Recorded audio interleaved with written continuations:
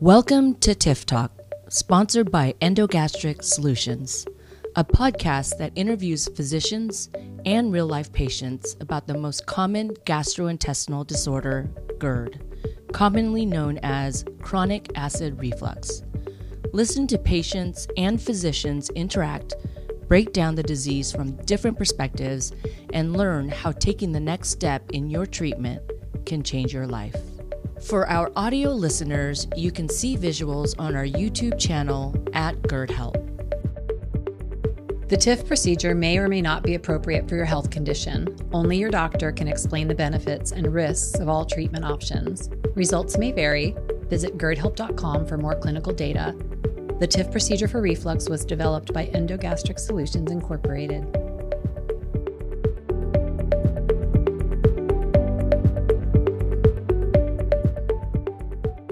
Everyone, and welcome to our TIF Talk this evening. My name is Lynn McFadden, and I will be your moderator tonight. And I have the pleasure of having two of our reflux physicians with us this evening, Dr. Yepuri and Dr. Joe Elieson. So I'll just give you all a quick introduction of both physicians, and we'll kick off this evening's episode of our TIF Talk. Dr. Yepuri is a native of Louisville, Kentucky. He is a board-certified gastroenterologist with a subspecialty in therapeutic endoscopy. Only a few GI doctors in the Dallas-Fort Worth area have completed this subspecialty training, which allows Dr. Yepuri the ability to offer patients a unique expertise in advanced therapeutic endoscopy procedures. So welcome to the TIF Talk this evening, Dr. Yepuri. Thank you, Lynn. Happy to be joining. Good. We're glad you're here. And next we have Dr. Joe Elieson. Dr. Joe Elieson is a board-certified general surgeon who grew up in North Texas, and his practice specializes in the treatment of reflux. So welcome to the TIF Talk this evening to Dr. Elieson. Thank you. You're welcome. Thanks for being here, both of you. These are great talks for patients. We get a lot of consumers joining these talks to learn more about reflux and hear from our doctors how they're treating it, what they're hearing from their patients, and the outcomes they're seeing. So I'll kick it off by asking one of you to maybe take a stab at, can you please define what exactly is GERD? Yeah, how we as physicians and surgeons look at GERD and how we talk to our patients about it is we all experience some degree of reflux normally. Contents in the stomach do, as a normal physiologic process, do enter the esophagus, and that's a normal process that we all experience. The frequency of that increases, and when it's associated with, which some textbook definitions are more than twice a week, and then when it tends to be associated, what I think is more important for folks like Dr. Elieson and myself to sort out is when it's associated with troublesome symptoms, more frequent heartburn, chest pain, sensation of food and other contents coming up, trouble swallowing, food sticking, abdominal or chest pain. This is when, and then that's happening more often or more frequently. That's when we look at it as gastroesophageal reflux disease, and then have to think about options and ways to manage it. Yeah, great points. And thank you. You touched a little bit on symptoms. That would actually be my next question. There's atypical and typical symptoms of reflux. What are the symptoms your patients are most commonly experiencing or telling you? Most commonly, the symptoms my patients describe are heartburn and regurgitation. And as Dr. Yepuri pointed out, some people also have some difficulty swallowing. With more advanced disease, sometimes people do have the chest pain or shortness of breath. And those would be the typical symptoms. Dr. Elieson, really hit the nail on the head on the kind of the typical. I would just add some of the atypical symptoms could be things you don't typically associate with kind of classic heartburn reflux, like jaw pain, throat clearing, or chest pain and other discomfort. Yeah, they're great to point out those atypical symptoms. And who would think jaw pain? That's not one that would often cross your mind that it could be related to reflux.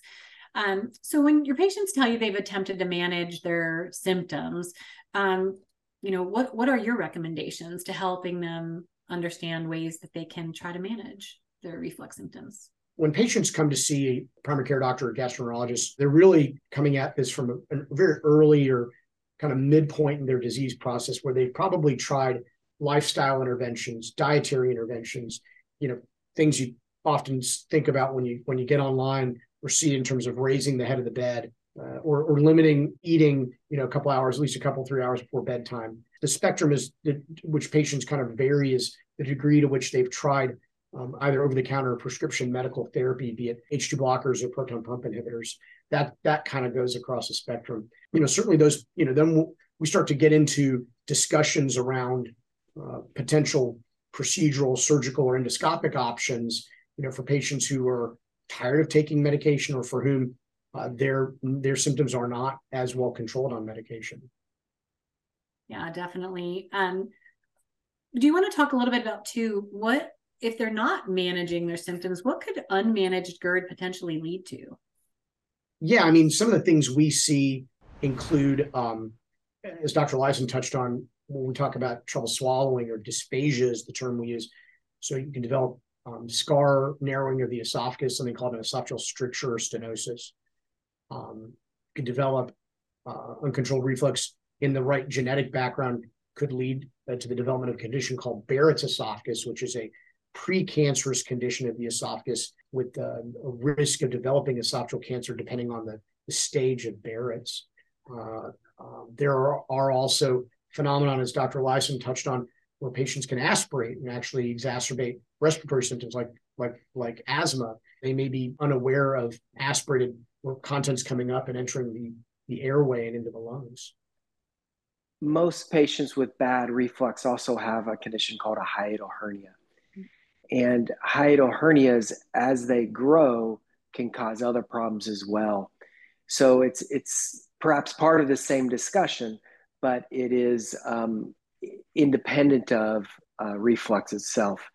Hiatal hernias is where the opening of the diaphragm that the esophagus passes through, which is normally about the size of a quarter.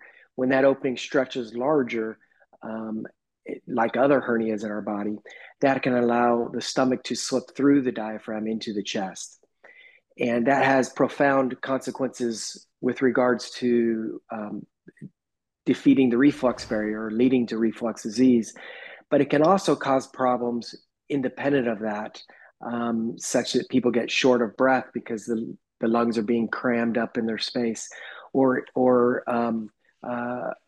rarely, thankfully, but it can also lead to blockage of the stomach, difficulty to eat or get food out of the stomach, vomiting, and other problems with that. Sure. So that hernia is really something we hear a lot on social channels about, what is a hiatal hernia and how does that play into reflux? So it is interesting, the amount of questions we get about that. And we'll talk a little bit more about the way you both collaborate in treating those patients and kind of what brought your care team together in treating reflux patients who also have a hiatal hernia. But let's first talk a little bit too about the tests. What tests would be involved in diagnosing GERD for anyone who's thinking they may have this? What tests might they experience along the way? So generally patients who present with symptomatic enough reflux, GERD, or concern for GERD, or any of those associated symptoms that we discussed earlier in our conversation, they'll undergo an endoscopy, looking for some of the things that we've talked about: a hiatal hernia, esophageal stricture, reflux damage to the esophagus, reflux esophagitis, or the development of Barrett's esophagus.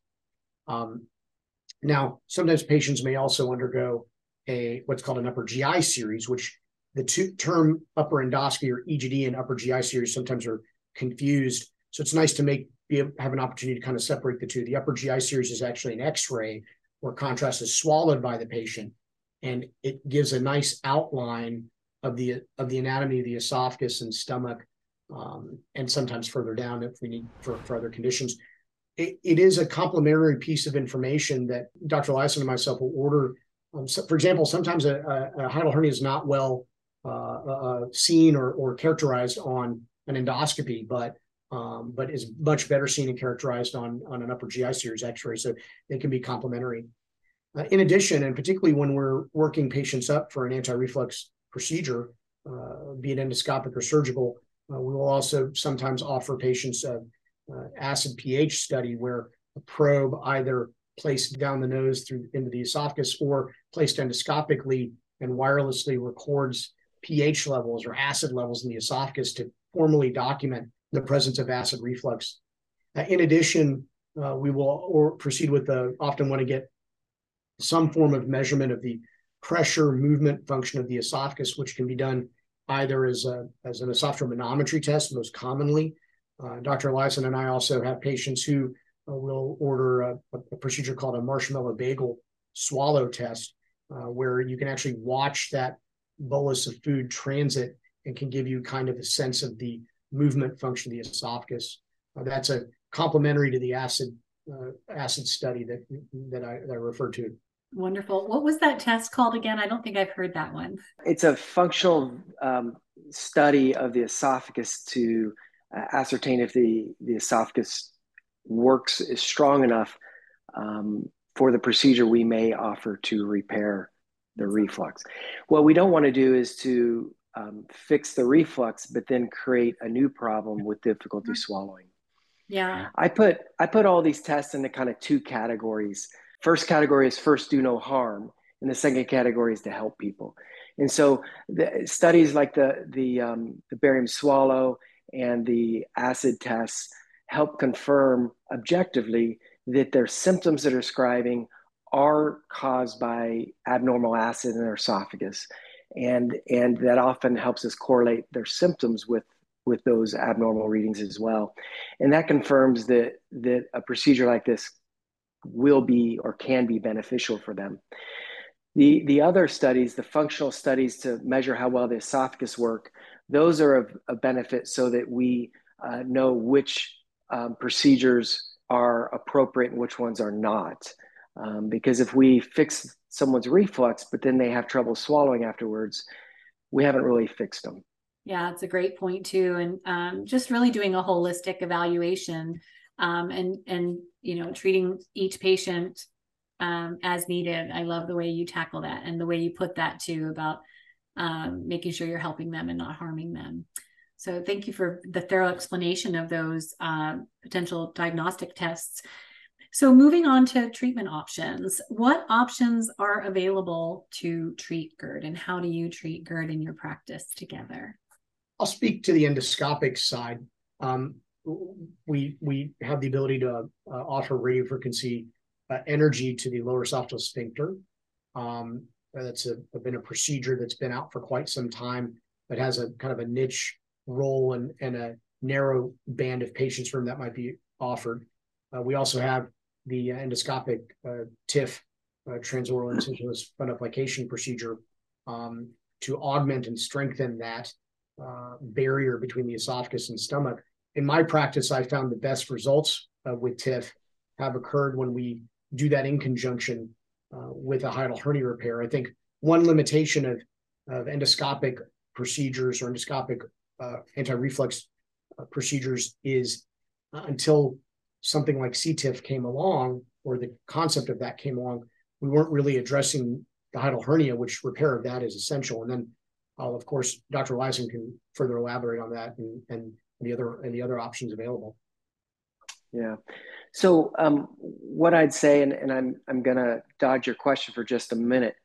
There are two major components to the reflux barrier. The first is the sphincter or the doorway that sits between the stomach and esophagus. We commonly call that the lower esophageal sphincter, or LES. The other is the opening in the diaphragm, the hiatus that the esophagus passes through. They both contribute to closing off the top of the stomach when we're not swallowing. If people have reflux, they have a failure of one or both of those mechanisms. And the first two procedures Dr. Yepuri discussed are successful when people don't have a hiatal hernia, and because the second of those weaknesses is not there. But if someone has a weakness of the hiatus as well as the sphincter, fixing that hernia has to occur also. And so in conjunction with Dr. Yepuri, we often will fix the hiatal hernia surgically, and we do that laparoscopically. It's a minimally invasive procedure, small little keyhole incisions. And after repairing that, then Dr. Yepuri can do the endoscopic strengthening of the sphincter. Other times, I will fix the hiatal hernia and then either do a procedure called a fundoplication. And there are many different types of fundoplications available. Commonly, we call them a wrap, where we take the top of the stomach, which is called the fundus, and we pull it up, kind of like pulling the top of the stomach up and wrap it around the lower esophagus. If my head represented the esophagus and my shirt the stomach, and that creates a flap valve to keep the gastric contents in the stomach. As an alternative to the fundoplication, I will also on occasion fix a hiatal hernia and place a bracelet around the lower esophagus right at the sphincter. And that bracelet is called a lynx. And it just augments the strength of the natural sphincter. So many treatment options there along the way, depending on your anatomy and patient selection, your diagnostics, et cetera. And I love that you offer the gamut to your patients. They have options, and the collaboration you bring to the patient care equation is really something special. The fact that you work together to treat the patient, Dr. Yepuri from a GI perspective, and your surgical perspective. Is the hernia, we hear a lot about that on the social feeds as well, but do you see the patients with reflux primarily also having a hernia that needs repair, or what's that equation look like in your practice? Yeah, I think, and I think Dr. Elieson would agree that the vast majority of the reflux that we're seeing in our patient populations are in association with a hiatal hernia. And it's important, so hiatal hernias can be very subtle. And it's important when someone is undergoing an endoscopy for evaluation of reflux, that a careful endoscopy is done to really try to elucidate or bring out a hernia. And sometimes it does take a little extra time and expertise on that index endoscopy to kind of tease that out. It's essential because, as Dr. Elieson alluded to, and what we talk about when we collaborate is offering the right option, offering our patients a menu of options, and based on their anatomy, but also based on our expertise, but also based on the patient's preference, making sure we're offering them something that we think is going to be the right choice for them. As Dr. Elieson said, first, do no harm. I was explaining to one of my medical students this morning, she was asking, why wouldn't you offer this procedure to somebody? And I was explaining, well, in my conversations with that patient, we didn't feel like it met her goals, and her goals were better met by a different procedure. Yeah, that's excellent. You did touch a little bit on the TIF procedure, or the concomitant TIF procedure, when you're doing it combined with that hernia repair. For folks who aren't familiar with how TIF works, can you do just a brief overview of the procedure and how it works? I know you were showing your head being the distal end of the esophagus and the shirt being the fundus. I love that analogy, but maybe take that one step further and just kind of walk folks through what that looks like during the TIF procedure. Yeah, and I'll defer to Dr. Elieson first, because generally the way we do this is he will start with the hiatal hernia repair, and then I will come in for the endoscopic portion. Yeah. So it's sometimes hard for people to visualize or imagine exactly how we repair a hole through little minimally invasive incisions that are about 5 millimeters each. But if the stomach is partially herniated through the diaphragm, we release the attachments between the stomach and the diaphragm so that we can get it to come back into the abdominal cavity where it belongs.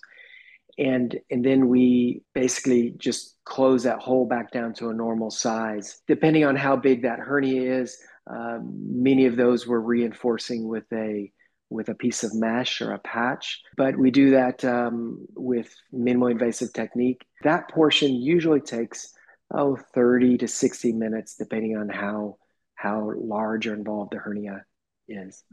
And then once you close up and your portion of that procedure, fixing the hernia, is completed, then Dr. Yepuri, is that when you come in with the endoscopic TIF procedure? Yes, that's correct. Once Dr. Elieson's portion is completed, we then proceed with the endoscopic portion of the procedure. So the patient is repositioned on their left side. We'll do initial endoscopy just to kind of get our landmarks and get our bearings. The TIF procedure is actually performed with the esophagus device, which the scope actually goes, there's a channel in the device that accommodates the scope. You then reintroduce both devices into the patient. Once you've accomplished advancing that into the patient's stomach and then reestablishing your landmarks and also reorienting your device, your endoscope and the esophagus device relative to the top of the area that's at the top of the stomach and just at the bottom of the esophagus, you then proceed to place, the best way I describe them is stay sutures, and you put them at various orientations, kind of along a semicircle, extending from the left. When we're looking at that at anatomy from left to right, I almost describe it from the clock face. It's going from 9 o'clock back 9 o'clock, then to 3 o'clock, then to 6 o'clock. And then sometimes placing additional sutures in between, depending on what you're seeing and the result that you're getting. The idea is to reconstruct what we call that flat valve within the stomach that's below the diaphragm. That's going to leverage all your anatomic advantages more consistently and considerably to get the best result. Once we're done with that portion, we withdraw our devices. We'll do a final look endoscopy to make sure everything looks intact and satisfactory. We then withdraw our endoscope. The patient is then taken to recovery. And in our practice, we're able to successfully have patients generally go home that same evening. I mentioned the two components of the reflux barrier being the sphincter and the hiatus.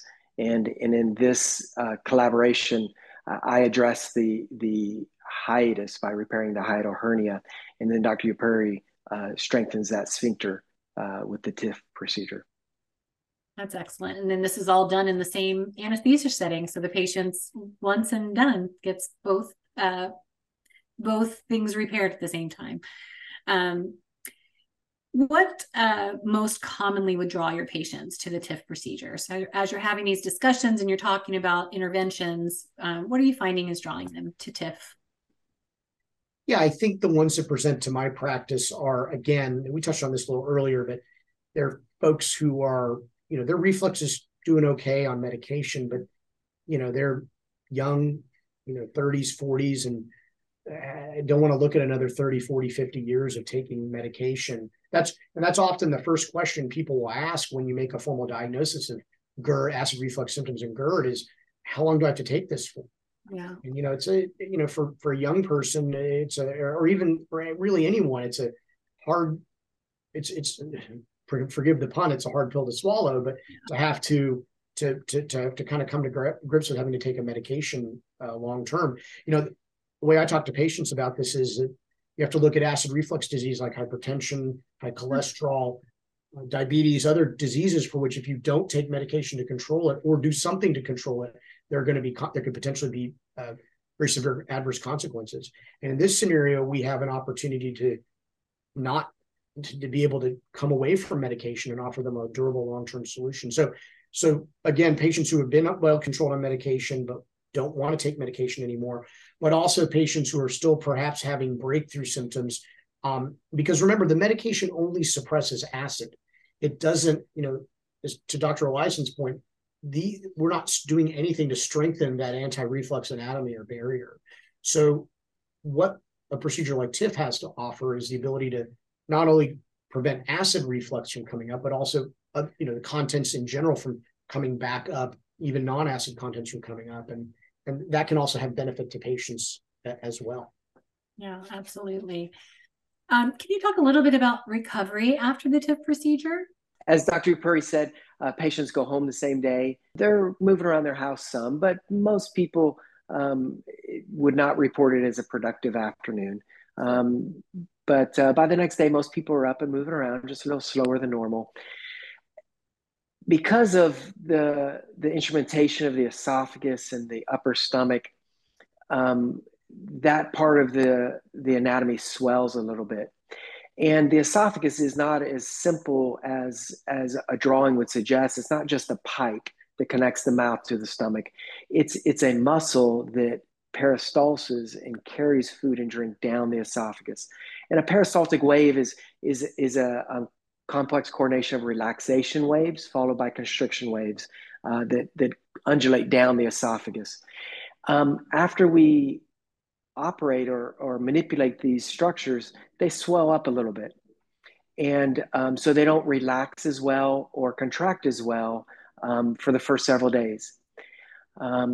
Just because the operation's over doesn't mean they're ready to go have a hamburger. An analogy I commonly use is just because you're done spraining your ankle doesn't mean you're ready to go run on it. Yeah. You need to give it a little bit of time for that swelling to go down. And so with a concomitant TIF procedure like this, usually we keep our patients on a liquid or near liquid diet the first week. Mm-hmm. And then the second week, transitioning to soft foods. And then after 2 weeks, slowly taking steps back to normal food. Most people are eating normal within a month. That discussion is a lot more involved and complex than simply what I said. But with liquids, we stress that people get enough protein, or else they'll get weaker while they're recovering, and we don't want them to lose muscle mass or strength. And so, some of those specifics differ from individual to individual. We really stressed to our patients the need to adhere to this approach to diet, reintroducing their diet. We find that patients are going to have the best outcomes post-procedure, post-operatively, are going to be the ones who kind of adhere to this graded reintroduction of diet. Yeah, it's a big part of that. And, there's onus on both sides. We hear from many of our doctors, it's a team effort. Patient takes a lot of accountability in that aftercare as well. So they probably appreciate your guidance, very specific guidance for recovery. What about living GERD-free after the TIF procedure? What's life like for these folks who have their reflux addressed? Yeah, I mean, the hope is that they're completely off medication and back to their daily activities of daily living without requiring anti-reflux medications. At least from a GI side, what we find when we see these patients back is there may be some overlap between their GERD, but also another condition called functional dyspepsia, which is some of these symptoms that mimic reflux type symptoms, but are not due to an acid phenomenon or acid related phenomenon. And so for some of those patients, they may still benefit from some type of barrier over-the-counter medication to kind of coat and soothe the esophagus to kind of control that aspect of their symptoms. I would just add in the short term, the majority of our patients are able to get back to an office type job in about a week. By average, that means some people are bouncing back in a couple of days because if they're not working, they don't think they're living. But the average person gets back in about a week. After a week, I allow people to return to cardio and aerobic activity, but I don't want them to do a heavy lifting or really strenuous activity for 6 weeks to give the hernia a chance to heal up before they really test it or stress it. But most people are surprised how quickly they kind of get back to themselves. Well, that's great to hear. What are some of the things your patients, after they get that life back and they're back on their feet again, what are some of the things your patients are, enjoy being able to do? What are they telling you that, I can now do this or I can now eat this? Yes, a lot of it has to do with what they can now eat, what they haven't been eating for years. I bet. And it's, all the things that they have had to avoid or have suffered if they haven't avoided them, whether it's pizza or Mexican food or any tomato-based foods, orange juice, all the things that the rest of us take for granted. Yeah. Many of our patients are able to lay flat in their bed for the first time in many years. Wow. And so they report better restful sleep. And that contributes to your overall health and wellness. So that's amazing. How about you, Dr. Yepuri? Anything you want to share there as well? The things that patients have had to avoid for so long, Sure. because it was and the subconscious alterations to accommodate their reflux disease that they'd had to contend with for so long, that it's kind of refreshing to hear. It's very refreshing and rewarding to hear that they're able to kind of do some of these things, and they'll comment like, I didn't realize, and I was making all these adjustments, and they just became second nature, and now they're really able to do some things that give them real pleasure again. Yeah, I think you bring up a really great point. Folks don't really realize the sacrifices they're making until they have time to take inventory and look back and reflect. So a lot of those things probably do come to light, the activities they had to stop doing, spending time with family, doing, just regular activities that most of us can enjoy. And these folks were having to put those on pause for a little while, as well as the diet. So you think about all the ways it impacts people. So the work you're doing is so incredibly special.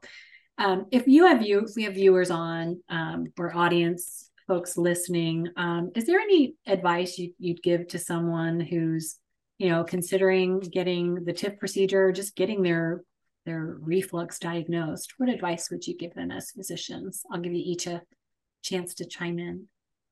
Yeah, I think what I would advise is to make sure they've done their research on the physicians that they're engaging with. Making sure those physicians and surgeons are make the treatment of reflux disease a focus of their practice. That they have a track record to go along with that, and that they are encouraged to seek out second opinions, but look for teams like myself and Dr. Elieson, where people work collaboratively. Ultimately, we're doing that for the best outcome for our patients, and to make sure that we're doing the right thing for them. Excellent advice. I agree with that wholeheartedly. I would also add that a lot of patients didn't realize for many years that there was that there were options that they could consider other than just medications. And not everyone needs these procedures to control the reflux, but those who do take that step are often wish they had taken the step many years earlier.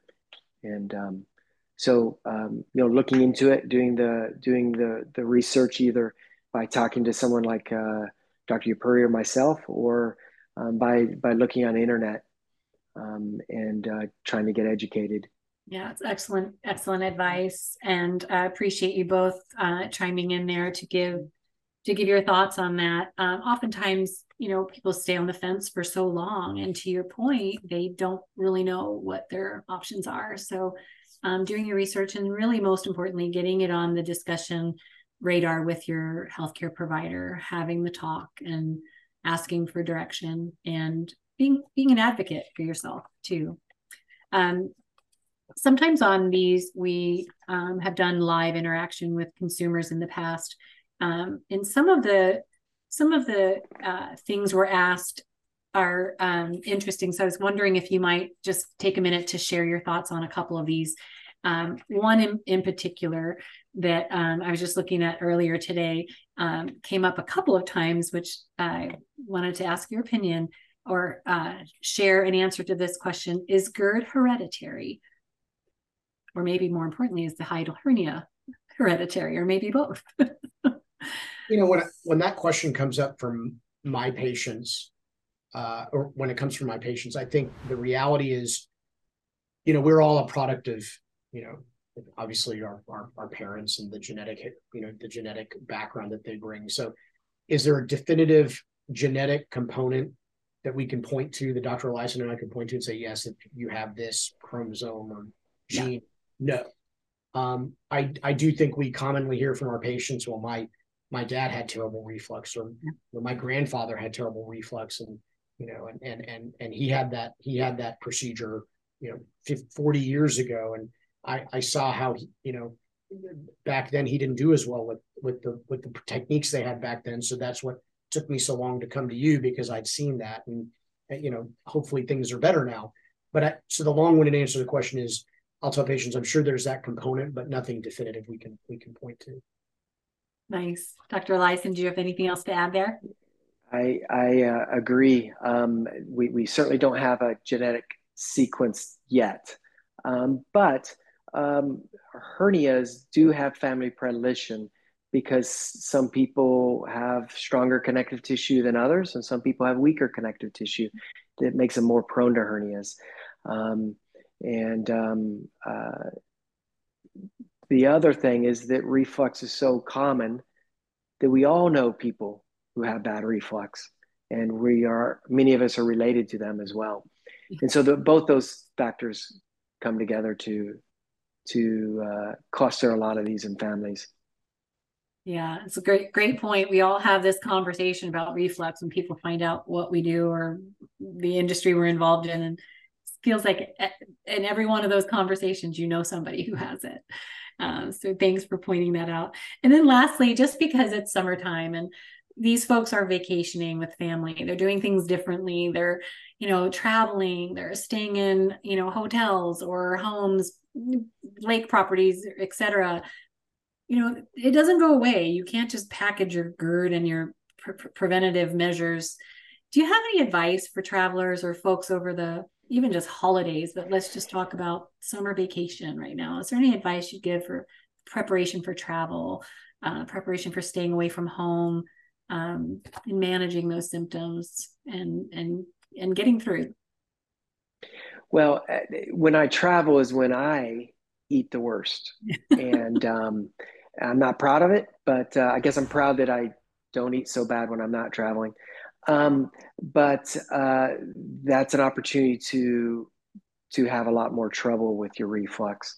And then you may not have your wedge pillow or other things with you when you're traveling to help combat the reflux. It's just a hard thing. I guess double checking to make sure you don't forget to pack your acid medications. These recommendations, of course, are for people who have not had the reflux sufficiently managed medically or surgically. What I would almost look at is these opportunities when you're away from home and not your usual routine, and maybe indulging or overindulging, and maybe engaging in activities consumption-wise that could perhaps aggravate your reflux. It's an opportunity to maybe think about, because what Dr. Elieson and I might would offer a patient will very often depend on what that patient's telling us, severity of their symptoms, of frequency. Yeah. And this kind of time away from home, vacation time, is an opportunity to really kind of take stock and get a sense for what's baseline, what's worse than baseline. Is baseline manageable, or is baseline is this worse? Is baseline bad, and being on vacation making it worse? Because that might drive your decision making from a patient standpoint of, maybe it's time to finally get something done. It puts things in perspective. Yeah. I want to enjoy my life. I don't have to worry about this anymore. I don't have to worry about packing my meds and bringing my wedge pillow and worrying everywhere I go. That's not my home and my typical environment. It's excellent, excellent advice. And thank you for that and indulging those few questions. It's always helpful for our audience to hear a little bit of extra advice at the end. But I want to thank you both very much for being on the TIF Talk this evening and sharing your expertise and the way you work together to treat the reflux patients in your practice. Thank you, Lynn. Enjoyed it. Yeah, thank you. Thank you. And then for those of you out here listening that are not in the Dallas-Fort Worth, Texas area and able to meet with or consult with our two physicians this evening, you can always visit GERDhelp.com. And there is a physician finder on the website in the upper right corner that will allow you to search by your zip code to see if there is a TIF trained physician in your area. And you can schedule an evaluation to see if they can give you the help you need. Also on that website, there's a mobile app that is a fantastic tool that you can download for free and utilize as a diary or just to learn more about reflux, some of the diagnostic tests that the doctors mentioned tonight, as well as just hearing some videos and some advice, reading articles and other things. So you're welcome to take advantage of all the resources out there. Again, thank you for joining our TIF Talk, and have a wonderful evening, everyone. If you are suffering from chronic acid reflux and want more information, please visit gerdhelp.com or download our GERD Help mobile app. Thanks for tuning into another episode of TIF Talk. Leave your questions and comments on our social media @GERD Help. Live well, GERD free.